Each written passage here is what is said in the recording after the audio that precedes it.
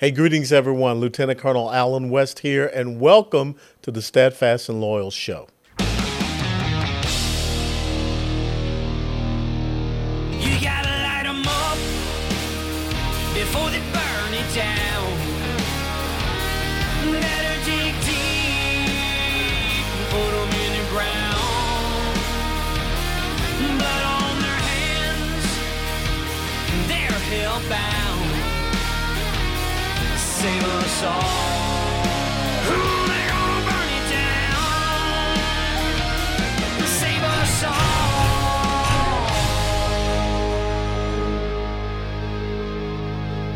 before they burn it down.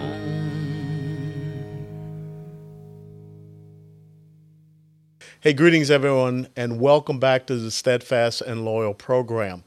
We're about to enter into another school year here within the next couple of weeks. And of course, we here in Texas remember what happened in Uvalde and many other places across the country where we have had these school shootings. So I thought it'd be great to get someone in to talk about this issue of how we can better prepare our schools and harden our schools and make sure that we're protecting the least amongst us. And so my dear friend from South Florida, Wayne Black, he's the author of School Insecurity, a comprehensive guide for parents and educators on school security, protecting your children, and fostering a safe learning environment. He has more than 45 years of professional security experience in both the public and private sectors, and his background is absolutely immense. And some of the people that he's done personal security with, we'll talk to him about that. But Wayne Black, thank you so much for joining us here at the Steadfast and Loyal Show. It's my honor, Colonel. Happy to be with you. It's good to see you. It's been a long time, my friend. Tell us a little bit about your background, how you got into this business of personal security, and tell us some of the folks that you've been working with on when you talk about security details. Thank you. Well, I was with Miami-Dade Police Department for a number of years in the Organized Crime Bureau and then at the State Attorney's Office. I retired. 9/11 happened, and I took a recall to run a contract for the Department of Homeland Security running a red team, and that's a team that tries to break into U.S. facilities and special events like Super Bowl. That was during Bush 43. After that, I was the PSD, the personal security team leader for Secretary of Defense Donald Rumsfeld. And we ran into you a few times at different speaking engagements, as you recall. Yep. And until his death a couple years ago. And when I wasn't with the secretary, I was doing school assessments, safety assessments, and evaluations around the country. And it occurred to me with all these school shootings that it was time to present a guidebook, basically, parents' rights. Parents and grandparents needed to know. So my checklist, my assessment checklist, is actually in the book. And so, Colonel, they can use the book to go to school board meetings and stand up and say, well, what are you doing about this? What's your budget for security? What are you doing to protect my child, which is really critical.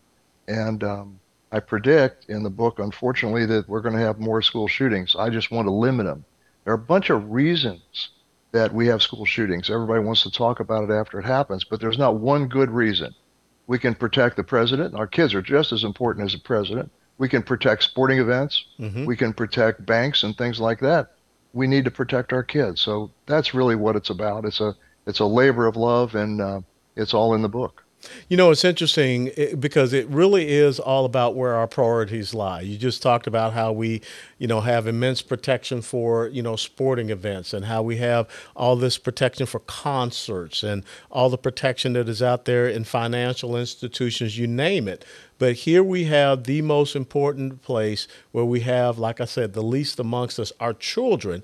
And for whatever reason, we want to go, on the cheap when it comes to securing our schools and our children. And basically, we advertise that they are, gun-free zones. And so you allow people to come in there. So let's talk about the trends that you have seen over these years. And let's talk a little bit about the checklist. What's the most common thread that you see out there when you talk about school insecurity? Normalcy bias. It can't happen at our school. It always happens someplace else. Look, over the years, we've had a failure of imagination, haven't we? We didn't imagine Pearl Harbor. We didn't imagine 9/11, and we didn't imagine Columbine, Sandy Hook, Parkland, Uvalde, all those places. We can't imagine. It's always going to happen someplace else. So there's this feeling of denial. That's part of it. And the other part, Colonel, is that it's political in some states. Texas, for example, is perfect. They require training. They require armed SROs, school resource officers. Florida does the same thing. Some states like Colorado Hmm. want to defund SROs and defund the police and take those things away from schools. So politically, it's all over the map. It's interesting because you just brought up the issue of the school resource officers and Marjorie Stoneman Douglas, where the young man, I won't say his name, went in there. And this is a huge high school. I remember it well because it was in the congressional district I represented. I spoke there several times for their junior ROTC program. But you had one school resource officer that was there, and I won't say his name because I think he's a coward, but he basically was on his way out the door. Have you seen this instance of us putting not the most hard charging person out there for school resource officers? And again, if you only have one person for a school like Marjorie Stoneman Douglas, it has thousands of students. Once again, are we not emphasizing security well enough? I think you're right. Um, the SRO position in some departments is where officers go just prior to retirement. Same thing with the airport. If you look at some of the airports around the country, that's a fairly easy job, right? They sit Hmm. there and they're the officer present. But at schools, they really need to be squared away and more tactical. It's our our precious children. Now, how do you go about, because the minute you start talking about offering training for teachers that would like to be able to, defend their ground and protect their children, let's be very honest, the progressive socialist left goes nuts. How do you infiltrate in and get a training program there? I mean, what has been your best practice, your best success story out there in the years that you have looked at school and security? Well, the best across the board are private schools because they don't have a school board typically to have, discuss political questions. I'll say, look, I do findings, which is what's really happening in my report, recommendations, which are things that you need to do pretty soon, and options for later, depending on budget. So options would be, for example, enhance the camera system and things like that. Recommendations would be have a choke point, lock the front door, lock the back door, have a place where people are observed coming in, one entrance, maybe two entrances, um, and layers of security, fencing, planning, all those kinds of things.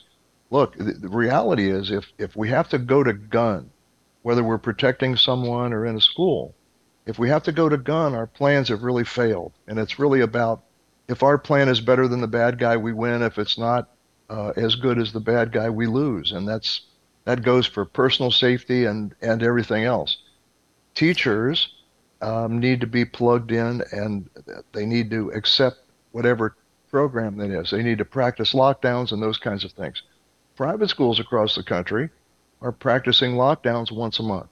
Mm. Public schools maybe once a year, maybe if we can get them to do it. Now some do differently.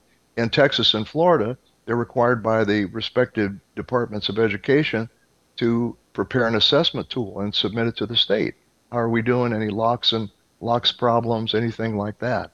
So Texas and Florida really out there and far ahead of most other states. Let's look at a couple of cases, and I'd like to get your insights and perspectives. In Nashville, it was a private school, the Covenant Christian Academy. The shooter there was able to go right up to the front door entrances and shoot out the glass and gain entry. If you're going to have a single point of entry and exit, shouldn't you have someone there that has overwatch over that single point of entry and exit? Absolutely. That would be the basic plan. If we look at that video, it's sort of frightening that the shooter, and I like it that you will never mention their name. We do that too much. That's a whole nother story. Hmm. We laud the shooters and we mention their names, and that causes a copycat situation, in my opinion.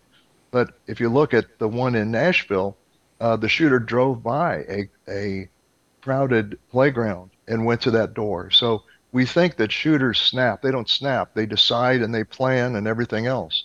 If they would have had an SRO there, that would have been great. If they would have spent a few bucks on a ballistic window tint, they had the doors locked, but a ballistic window tint would have kept that shooter out and bought time before the officers got there. When the officers got there, unlike Parkland and Uvalde, they did a great job. And let's transition and talk about Uvalde. What are the things that you saw in going back and studying that situation in Uvalde that could have prevented that shooter from gaining access and then being able to hunker down for what, almost 2 hours, I believe it was? Yeah, that was just terrible. That was as bad as Parkland. The police failed to engage. Everything about it was wrong. After the first four or five officers didn't engage, you'll see the video. They sort of grabbed their ears. It sort of hurt. But a forensic psychologist named Dr. Harley Stock said that under the fight or flight or freeze mechanism, after groupthink took over, that is to say, after the first five officers didn't engage, the other ones may have been neurologically incapable of engaging. And it wasn't until the BORTAC officer, who was getting a haircut, borrowed a gun from the barber and came and took out the shooter. But in Uvalde, as you recall, the police were more concerned with keeping the parents back while the Yeah. shooting was going on than they were engaging the shooter. So they were breaking windows two classrooms down to take kids out. They could have gone to the last classroom, which is where the guy was. The shooter, he stood 2 feet taller than any child. They could have engaged him right through the glass, but they didn't do it. It was just terrible. I wrote an article for the Federalist after the shooting, and I got a call from someone in Texas that the police chief wanted to sue me for my article because I basically called him a coward.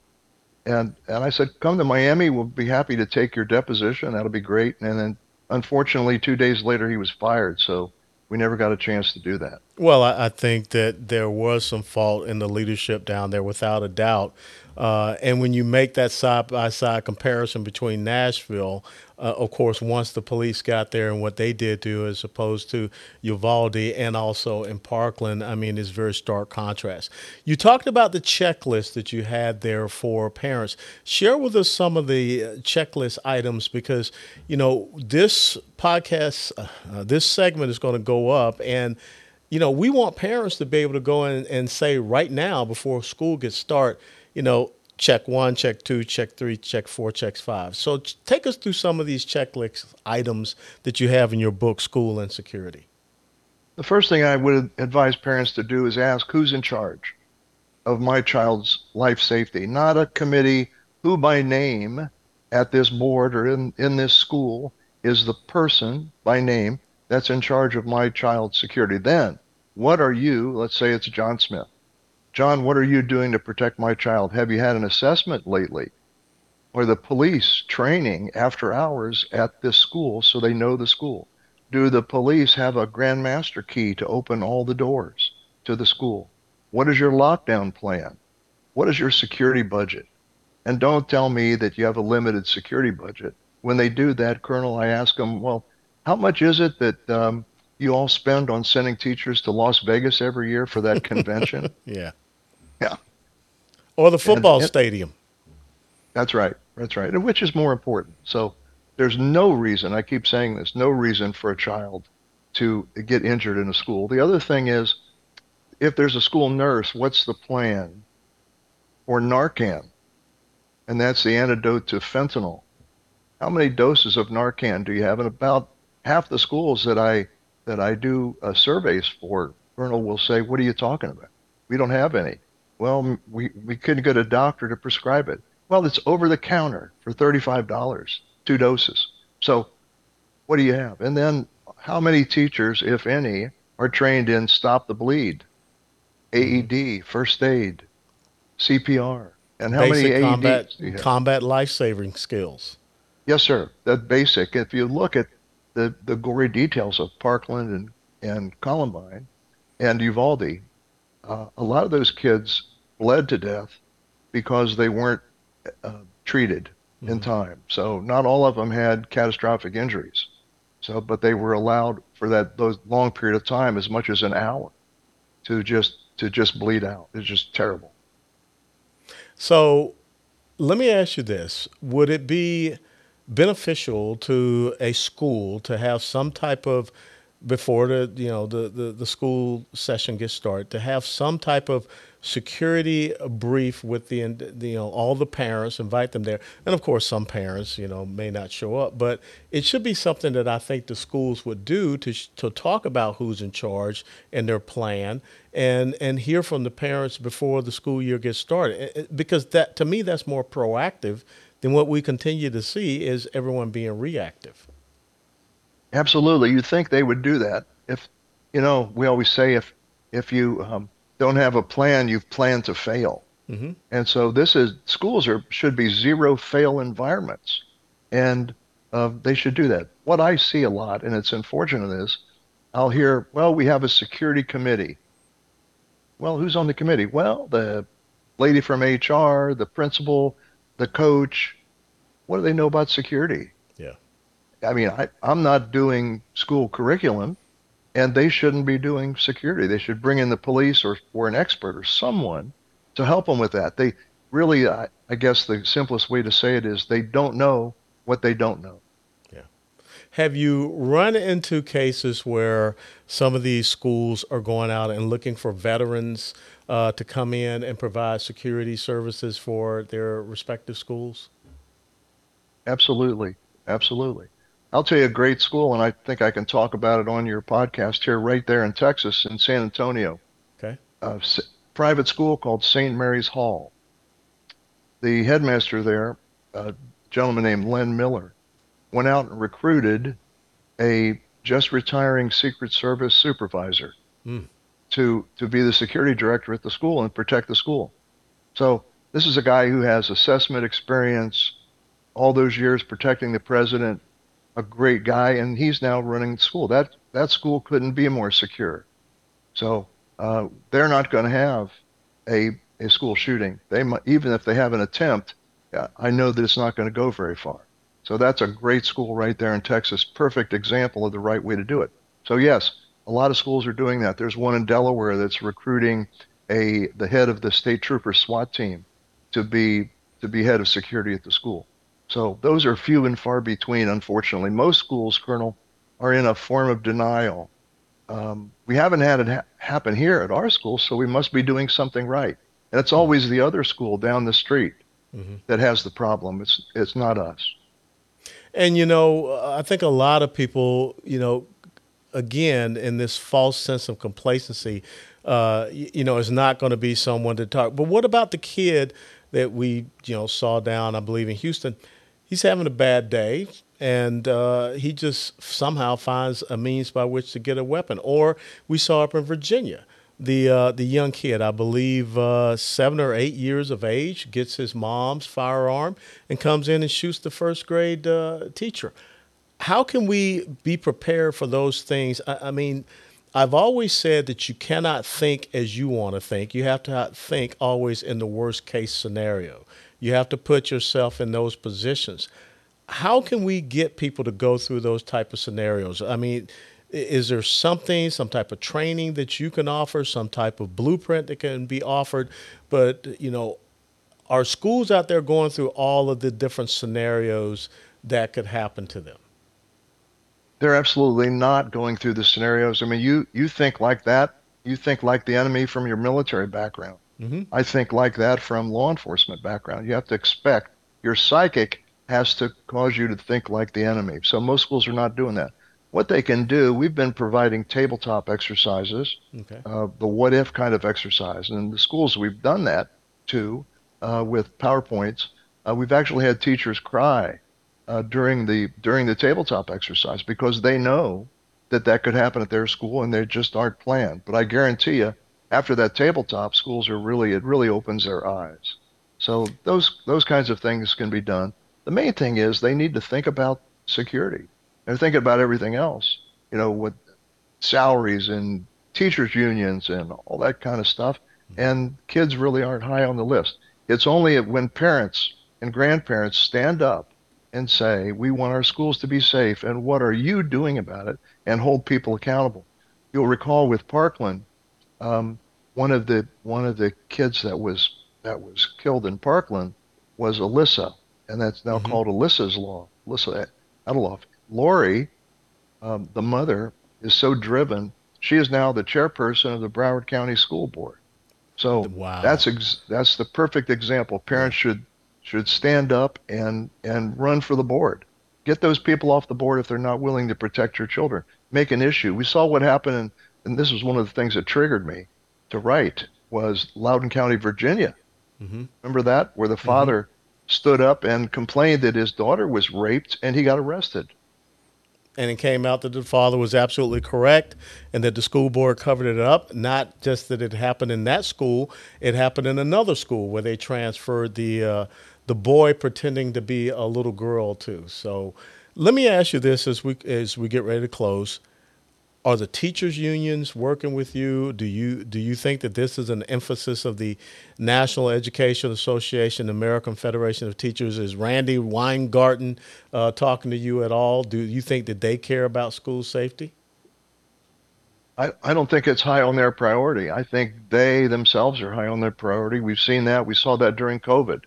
If they really cared about kids' safety, they would have got them back healthy and put them back to school. Yep. Texas reacted quickly. Florida did. Christie Nome in South Dakota never closed down. So that's the focus on the child. The other thing schools need to do is think about what we call OCB, observable concerning behavior. None of these internal shooters snap. They decide. Hmm. And in all cases, or almost all cases, they send red flags. They come to school, they look different, they smell different, they talk different, they walk different. Um, Columbine, for example, those guys started wearing trench coats to school Yes. and talking about guns. The other thing that schools should think about is in the libraries, are you filtering the content of the computers? I was at a school out west. I doing an assessment. I walked in the library. It was junior high school. I turned on the just a computer, no password, no accountability, and I was able to log on to a porn site. Mm. When I asked the IT guy about it, he said, "Well, I get pushback from the teachers, so I just say the heck with it." So those are the kinds of things that parents, it's not about necessarily SROs, it's about doors, locks, alarms, computers, do they have an OCB program and all that. In the military, we call that trend analysis. You have to look for the trends. You have to look for the things that are out of normal. If it's 80 degrees outside and the kid is coming to school with a trench coat, something's not right. Okay, and you need to have people that are aware of that, and you need to be training teachers as well as school resource officers and other security personnel. Everyone needs to have their eyes out for that. Wayne Black, thanks so much for being here with us. Now, how can people go out and get your book, School Insecurity, a comprehensive guide for parents, educators on school security, protecting your children, and fostering a safe learning environment? Well, Colonel, it's on Amazon, Books a Million, Barnes and Noble, and my website, wayneblack.com. And where are you going to be going out to next in your conducting of assessment surveys? Because I'm sure a lot of people would love to be around when you're conducting that survey. And how can people schedule you to come out and do a survey? They can reach out to me on the website. I'm going to be headed out west, Salt Lake City, but I'm happy to talk to any group. I'm happy to Zoom with any group, and if they would like to, and just sort of give them an idea of concepts, what they can do. Well, thank you so much, Wayne, for being with us. Thank you for all the years of service that you have given to communities and now to our children to make sure that they stay safe and they can focus on getting a good quality education. So God bless you. And next time you're out here in Texas, you got to let me know so I can treat you to a nice grilled steak. Thank you, sir. Same here with Florida. It's an honor. God bless. Take care. Hey, thanks everyone for joining us on this episode of the Steadfast and Loyal program. And a special thanks to a dear friend of mine from back down in South Florida, Wayne Black, for taking time out of his busy schedule to share his thoughts, perspectives, and insights on a critical issue in the United States of America, and that's school safety. As always, if you enjoy this program, click that like button and share it with others. And until next time, steadfast and loyal. Before they burn it down.